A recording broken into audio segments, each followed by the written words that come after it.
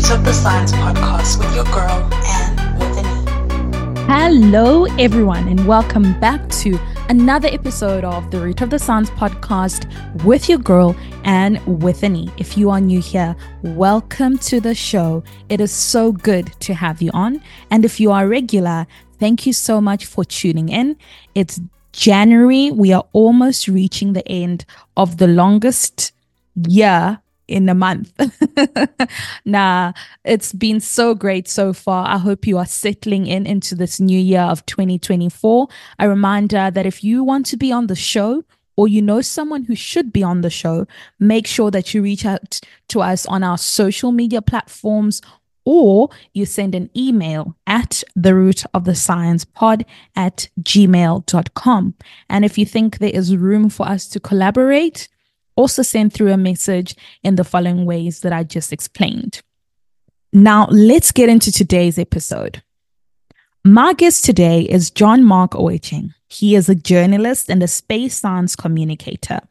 Johnmark is also a corporate communications officer at Kenya Space Agency.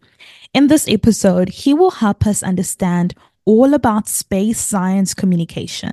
What are the challenges? What are some of the opportunities? And of course, why does he even do space science communication? So let's tune in to hear all about this and so much more. Let's go. Hello, Johnmark. Welcome to the show. Hi, Anne. Thank you so much. I am very excited to be here today. It is such a pleasure to have you on the show today. I'm so excited to, talk to you and for the listeners to know more about you. So first things first, can you briefly introduce yourself for the listeners out there? Thank you. My name is Johnmark Ochieng. I am a science communicator from Kenya. I am based in Nairobi, and currently I am a corporate communications officer with the Kenya Space Agency. So there's really so much that I could say about myself, but maybe as we get to interact in the podcast or in this episode, you'll be able to get to know more about me. So that is just my brief introduction in a nutshell. Perfect. Yes, we'll definitely get to know more about you. So you mentioned already that you are a science communicator. More specifically within the astronomy and space field, right? Astronomy Yes. and science communication. Yeah. So, take me to the beginning. How did this come about? Why astronomy and why space? How did that happen? Well, I'd say that now we are getting into our time machine and going back in time, but then we both know that that hasn't been invented yet. Yes. Yeah, but this all started back when I was young, probably in primary school. And I used to wonder about the little stars, and then the most significant memory I have is when I was walking, whenever I was sent to the shop at night. I was walking, and then the thought that was lingering on my mind is, why is the moon following me? So it's an illusion. I came to realize that it's an illusion. I felt like it was following me everywhere I go, and anytime I ran at the time, I could also see it moving faster. So I was like, how does this happen? Yeah. And my mom was a primary school teacher, and in the school where she was teaching art, they used to get these book donations from abroad. So they were these giant discovery books that had a lot of information basically on different aspects of science and history and a wide range of topics, but I was more curious about the science part. So I used to go through the books at the time. Of course, I wasn't smart enough to comprehend what they were talking about in the books, but I could decipher what the pictures were. And at this one time, I came across a picture of NASA's space shuttle, the space shuttle program that contributed to the Hubble Space Telescope being deployed into space.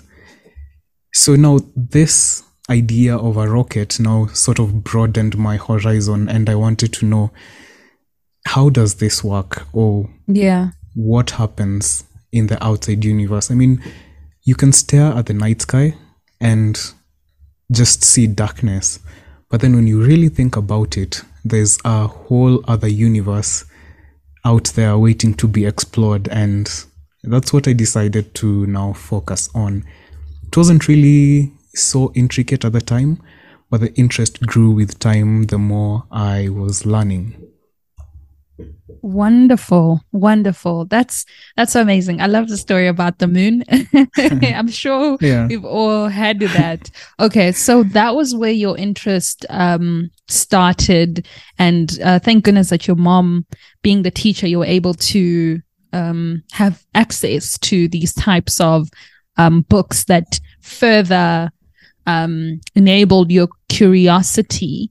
So, Yes. in your introduction, you mentioned that you're a corporate communications officer, and with a specific focus on space science. So, how do you tailor when you communicate? How do you tailor your message to engage a very wide audience? I mean, initially you telling me the beginning of your story, I can already see how you do it, but to make someone who's not interested in science or not interested in space go like, okay, I want to listen. Okay, so the first thing that I usually do, or basically anyone who knows how to communicate with people, is to understand my audience, and that goes by knowing where they are from, the kind of, or the level of education that they have. So doing this helps me tailor the message towards that specific audience. So if I'm talking to different experts in the field, I wouldn't be shy about using the technical jargon. But if I'm talking to any citizen, we call them local mwananchi or mwananchi here in Kenya, then I'd have to tailor that in a layman's language that they can understand. And it also changes when I'm talking to kids and young ones. And these are the wide majority that I have interacted with in different outreach programs. So in all these, I try to incorporate analogies. So analogies like I can use a donut to describe a black hole. Or I can use the process of, so it said when a black hole swallows something, it's basically a high point of gravity in space, where if anything passes the boundary, which is called the event horizon, it can't come out. Not even light can escape it. So that whole process is called spaghettification. So it's the process of being stretched as you're pulled into the intense gravity of the black hole. Now, to an analogy that I love to use in any setting whatsoever is, you imagine your mouth is a black hole, and when you're eating pasta or spaghetti, now that whole process of you eating or taking in the spaghetti is now spaghettification, and that is what happens when you're swallowed by a black hole. So analogies like this make science more relatable, and someone wouldn't really feel left out if you're talking about it in a conversation or in a certain setting. Oh man, I love that. Yeah. It makes it exciting, and it makes it more relatable, because I know what spaghetti is. I know what a donut is, I know what my mouth is. And I love that you really have to know your audience. And even as you're explaining, and I'm sure as everybody else who's listening, we can tell your communication skills are innate to you. It comes out naturally. So yeah, that's pretty exciting. Do you mind sharing some of like one or so, if you can choose one, but off the top of your head, what has been one moment, one special moment that had you go like, like it also kind of, you learned something while you were trying to teach something, or just any special moment that sort of stands out while you're doing some of your science engagement, initiatives at schools or even with corporate and more the technical people. Do you have one? Yes, I do have one, and it's a very interesting, I should call it a story, because on top of being a science communicator, I'm also an avid sky watcher. So I love to, any opportunity I get where there are dark and clear skies, I love to go out and just wonder and think about my whole existence in the entire universe. So there was this one time, and I have this calendar where I can go and see when there are significant astronomical events that are happening. So there was this one time during our meteor shower. I was out, and for you to catch a glimpse of these meteors, you need to stay out and sort of camp, and usually they peak from around 12 midnight to 6 a.m. thereabout. So this one time I was out there trying to see if I can catch the Geminids meteor shower. It originates from the Gemini constellation. So all these are terms that I usually love breaking down when I'm talking to someone about them. So on this particular night, as I was trying to trace where I would probably see a meteor coming from, I saw this bright light. It was very bright, very fast, and it roared through the sky. And that moment, I have never forgotten about it. In fact, anytime I go back home and I look at that side of the sky, I still remember how that felt or how that made me feel at the time. So I find that anytime we go on different engagements, different outreach programs, or even when I'm talking to just a random person, like maybe a cab driver, they also tell me about this thing they saw that they thought was an UFO, an unidentified flying object. So now, whenever that happens or whenever I get that response, it's usually an aha moment, because now I'm like, this is a teachable moment. This is the right time to break this conception that people have about certain objects that we see in the night sky. So during these experiences, now I get a chance to educate them and tell them that that was not an UFO. And I explain what they were and how many times they happen in a year, or what time they peak, and what the best time to see them is. And you find that after I've done that, so many people relate to that, and they actually say how they felt at that time. So it even gives it more meaning when now they know what it was, and it makes them feel more connected to the universe. So those are usually one of my favorite moments whenever I'm communicating or whenever I'm talking to someone about space and astronomy. Yeah, amazing. I love how, like you say, that you're able to have teachable moments even in the most normal day activities, whether you are going on about your day. So that's pretty amazing. So I just wanted to find out, you from Kenya, when you think of science communication, how is science communication, like, is it popular in Kenya? I wouldn't say that it's popular. There are a few people who do science communication, or some who do it, but they don't really identify as science communicators. So we are in that stage where we are trying to, now I, together with other science communicators that are in the country right now, we are trying to make it popular. We are breaking the bias that science is a difficult concept to comprehend or understand. And that really goes a long way. So I wouldn't say that there are challenges that are involved in science communication in Kenya.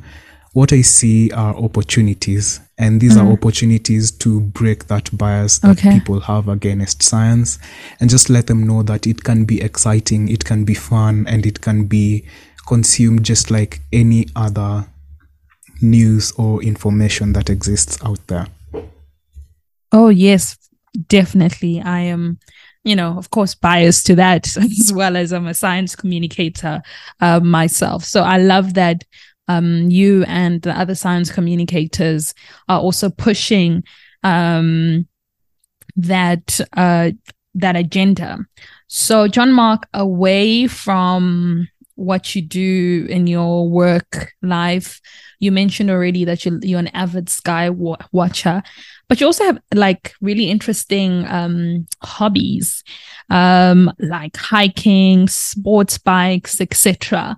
So, do you find like when you are out there hiking or you are doing your other hobbies that these activities might sort of intersect on how you convey some of your work, like your communications works? Do you have moments where you're able to link the two some way, somehow?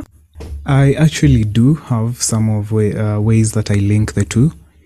So almost all the hobbies that I enjoy are linked to adrenaline. I constantly love living on the dangerous side of life. And this is not an encouragement to our listeners to also start living on the dangerous side. Yeah, but I do find that these moments provide me a sense of clarity. I get to improve my productivity, especially after I go on a hike or a morning run, or basically anything that involves my adrenaline peaking. So it goes well in developing now my productivity, especially when I'm at work. I know I say that already, but when I'm at work now, it improves the productivity. And how the two link with space science and communication is that I sort of get to have those alone moments where you get to comprehend about life a lot. So I start by thinking about what it is that I have on my plate, how I want to package it, and how I would also make someone else understand. So basically what I'm trying to say is, in those lonesome moments when I'm out there in the wild or in the woods, I get to find the time and the space to put myself into another person's shoes and see, if I read this written or if I listen to this said by Johnmark, would I really understand it? So that also gives me the clarity on what I aim to achieve whenever I'm communicating. Amazing. Sometimes inspiration does come from the most unlikeliest places, and I love the fact that you combine the two. And maybe somewhere when you're busy explaining about your adrenaline junkie activities, maybe somebody's like, oh, I also love doing that. And just incorporating the two, they might now start paying an ear to listen to the type of work that you are doing. So, Johnmark, you are in the beginning of your career as a science communicator. I'd like to know, where do you see yourself, or like what is the big dream and the big goal for yourself in this space, or even if it extends past this space? First of all, I'd just like to start by repeating what I said earlier. Here in Kenya and Africa at large, science communication is not really appreciated that much, especially in astronomy and space science. So you find that anytime you talk about space exploration, what comes to your mind is organizations like NASA, the European Space Agency, just to mention a few. But now that goal for me is, how can I make it be like, whenever I say space exploration, someone from South Africa or someone from Kenya or someone from Egypt says, you know what, here in Africa we have done this to contribute towards achieving some milestones in space exploration, and we are proud of that. So I like a slogan of a company that I used to work for, and it's Africans in space for Africans by Africans. So that is the stepping stone for all that I aim to achieve. I want to be able to inspire many people all over Africa and the world to take pride in us exploring the universe, us understanding the universe. And I really love what Carl Sagan said.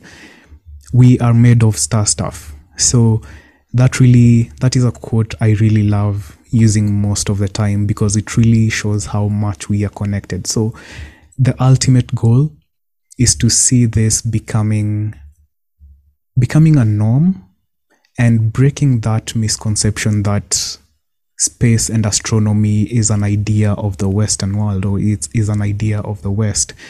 Why can't we say Kenya recently launched a satellite to space? Now, how can I make that be a source of pride for people here in Kenya?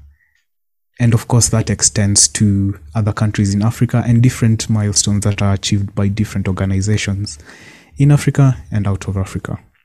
I love this dream, and I'm in supportive of this dream. And you're absolutely right. Africa is doing some really amazing work, and I think it's up to us as Africans to amplify that work, so that, like you said, when you think of astronomy, you don't only think of the global north. You think of Africa, you think of Kenya, you think of South Africa as well. They've also big in that space as well. So I think it's so important, and I look forward to you achieving this, because it starts like a little dream right now, us having this conversation. But when you get there, I'm going to have you back on the show, and I'm going to be like, listen, remember what you said? Here you are. Very true. And that is actually the whole idea. And I want to be the kind of science communicator who inspires hope in people. I want to inspire that little boy in a local community in Kenya to say that one day I also want to be a science communicator and talk about this. I talk about biology, talk about chemistry, or just talk about something that I love in a way that people will relate to. Oh man, I'm inspired, and I hope somebody else is inspired. And it's been so lovely chatting to you, Johnmark, today. Thank you so much for coming onto the show. Thank you so much, and for the opportunity to be a guest in your show. I've been going through it, and I absolutely love what you're doing, having different experts and guests talk about things that they love. It's both informative, educative, and it can also transform someone's perception of things that they had different ideas about. So that is really the whole point of what you and I as science communicators are trying to do. Exactly. You've taken the words right out of my mouth. And thank you so much, Johnmark. I wish you all of the best in everything that you do. And to everybody else who's tuned in, thank you so much for listening to another episode of the Root of the Science podcast with your girl, Anne with an E. Until next time, goodbye. Bye.